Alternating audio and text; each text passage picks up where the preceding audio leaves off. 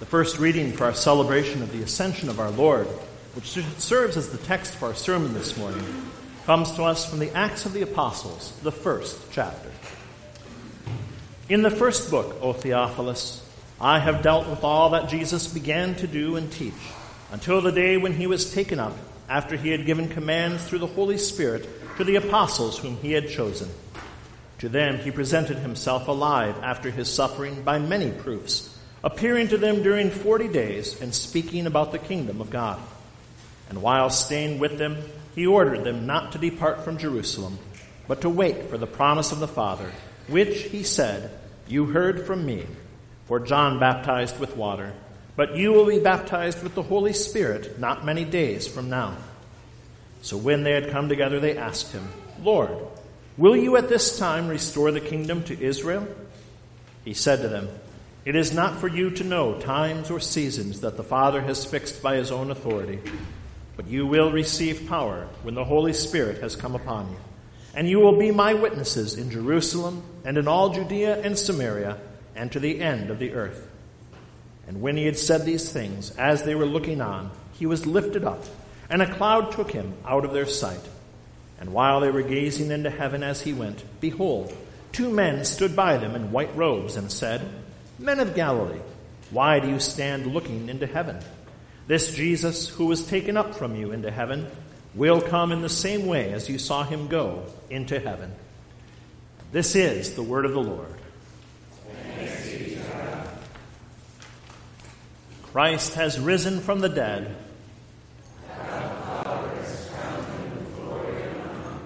He has given him dominion over the works of his hands. He has put all things under his feet. The epistle reading comes from Paul's letter to the church in Ephesus, the first chapter. For this reason, because I have heard of your faith in the Lord Jesus and your love toward all the saints, I do not cease to give thanks for you, remembering you in my prayers, that the God of our Lord Jesus Christ, the Father of glory, may give you a spirit of wisdom and of revelation in the knowledge of him, having the eyes of your hearts enlightened, that you may know what is the hope to which he has called you, what are the riches of his glorious inheritance in the saints, and what is the immeasurable greatness of his power toward us who believe, according to the working of his great might, that he worked in Christ when he raised him from the dead and seated him at his right hand in the heavenly places, far above all rule and authority and power and dominion, and above every name that is named, not only in this age, but also in the one to come. And he put all things under his feet, and gave him as head over all things to the church, which is his body, the fullness of him who fills all in all. This is the word of the Lord. Thanks be to God. The Holy Gospel comes to us according to St. Luke, the 24th chapter. Then Jesus said to them, These are my words that I spoke to you while I was still with you, that everything written about me in the law of Moses and the prophets and the Psalms must be fulfilled. Then he opened their minds to understand the Scriptures and said to them, Thus it is written, that the Christ should suffer and on the third day rise from the dead, and that repentance and forgiveness of sins should be proclaimed in his name to all nations, beginning from Jerusalem. You are witnesses of these things. And behold, I am sending the promise of my Father upon you. But stay in the city until you are clothed with power from on high. Then he led them out as far as Bethany, and lifting up his hands, he blessed them. While he blessed them, he parted from them and was carried up into heaven. And they worshipped him and returned to Jerusalem with great joy and were continually in the temple blessing God. This is the gospel of our Lord. Grace, mercy, and peace to you from God our Father and from our Lord and Savior, Jesus Christ. Amen. Well, today we celebrate the Ascension of our Lord. But, as you probably know, today isn't actually Ascension Day. Thursday is, 40 days after Easter. Or did you know that? You know, the truth is, most people don't. Ascension Day has been completely forgotten by the secular world, and sadly, mostly forgotten even in the church. Christmas and Easter, well, they've been kind of taken over by commercialism, but even the most pagan of pagans knows when they are, thanks to the decorations, the TV specials, the gifts, the candies, and the countdown displays at Walmart. But Ascension doesn't get any of that. There are no big parties planned, no decorated houses, and only even a handful of hymns in our own hymnal, some of which, of course, are not so easy to sing. School doesn't let out for Ascension Day. The mail still comes. The garbage still gets picked up. Life doesn't even bat an eye when Ascension Day comes and goes. Even in the church, few Christians celebrate in any way.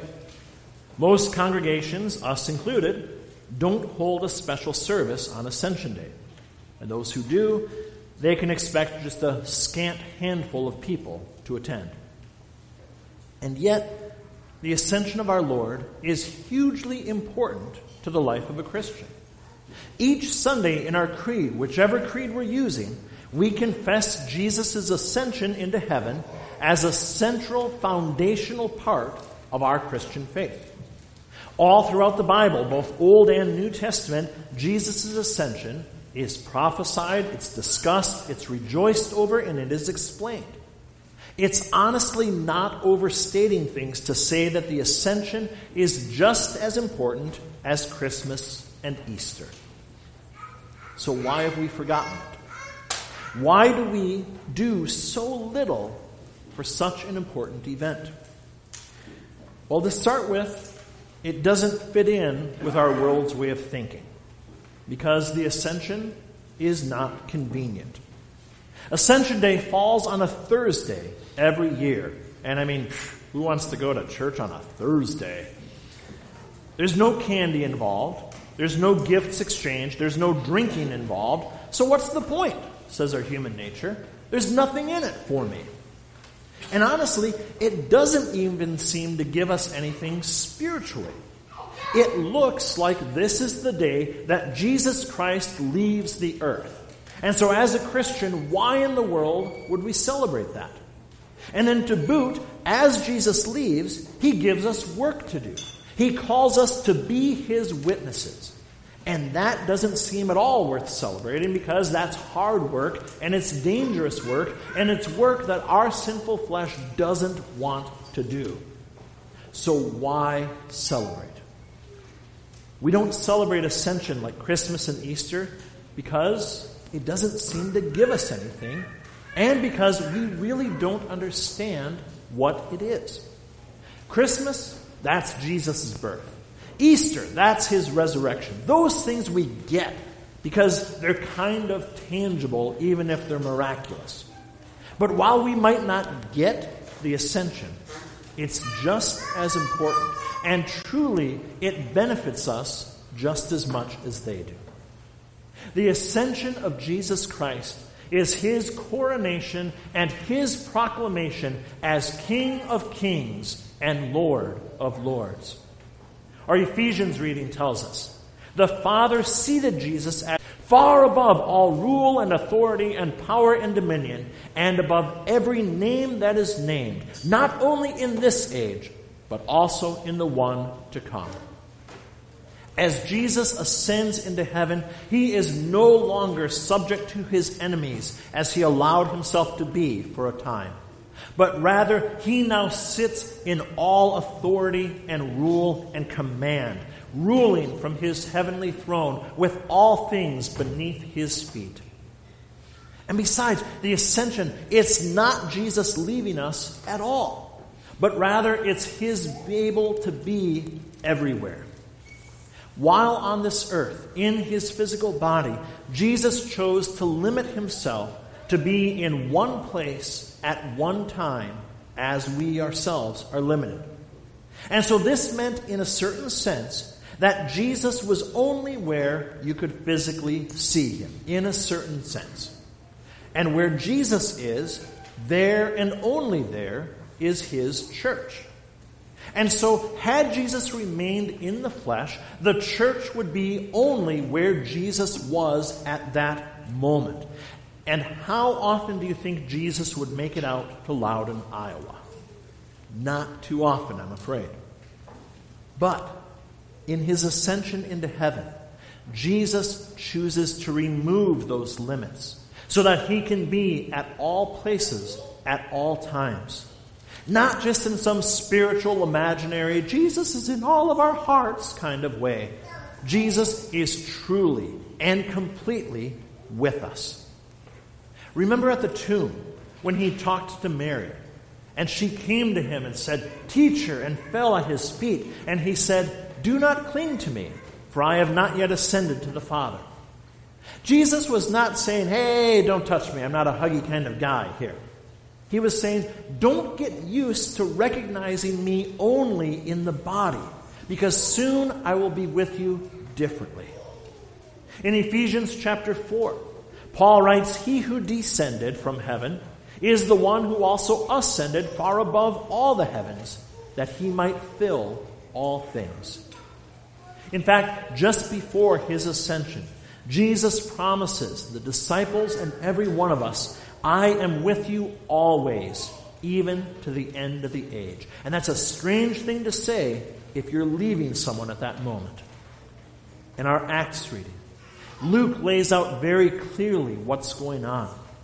In his former book that he talks about, the Gospel of Luke, he says, "I recorded the things that Jesus began to do."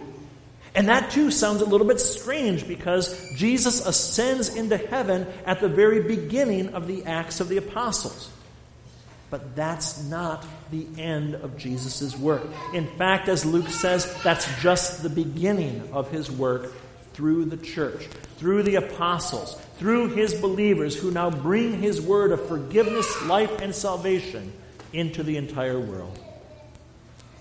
And what's more, the ascension isn't just about Jesus. The ascension is a foretaste of what is the outcome of our Christian faith. In the ascension, Jesus Christ did not cast aside his flesh and blood. He did not ascend into heaven and leave a crumpled body lying there like a dead Jedi on the ground. Instead, his very human body was glorified, lifted up, and seated at the right hand of God. In heaven, we too will not be mere spirits, but flesh and blood. You know, Gnosticism, the idea that we're all just spiritual beings and we can be set free by being more spiritual, that heresy has crept back into Christianity again and again and again, and it is rampant today. We think that we are good spirits, that we're happy souls, temporarily trapped and weighed down by these nasty old bodies. And true paradise is ditching these wretched meat sacks that we're forced to dwell in right now and being truly free as these bodiless spirits who roam around wherever we wish to be.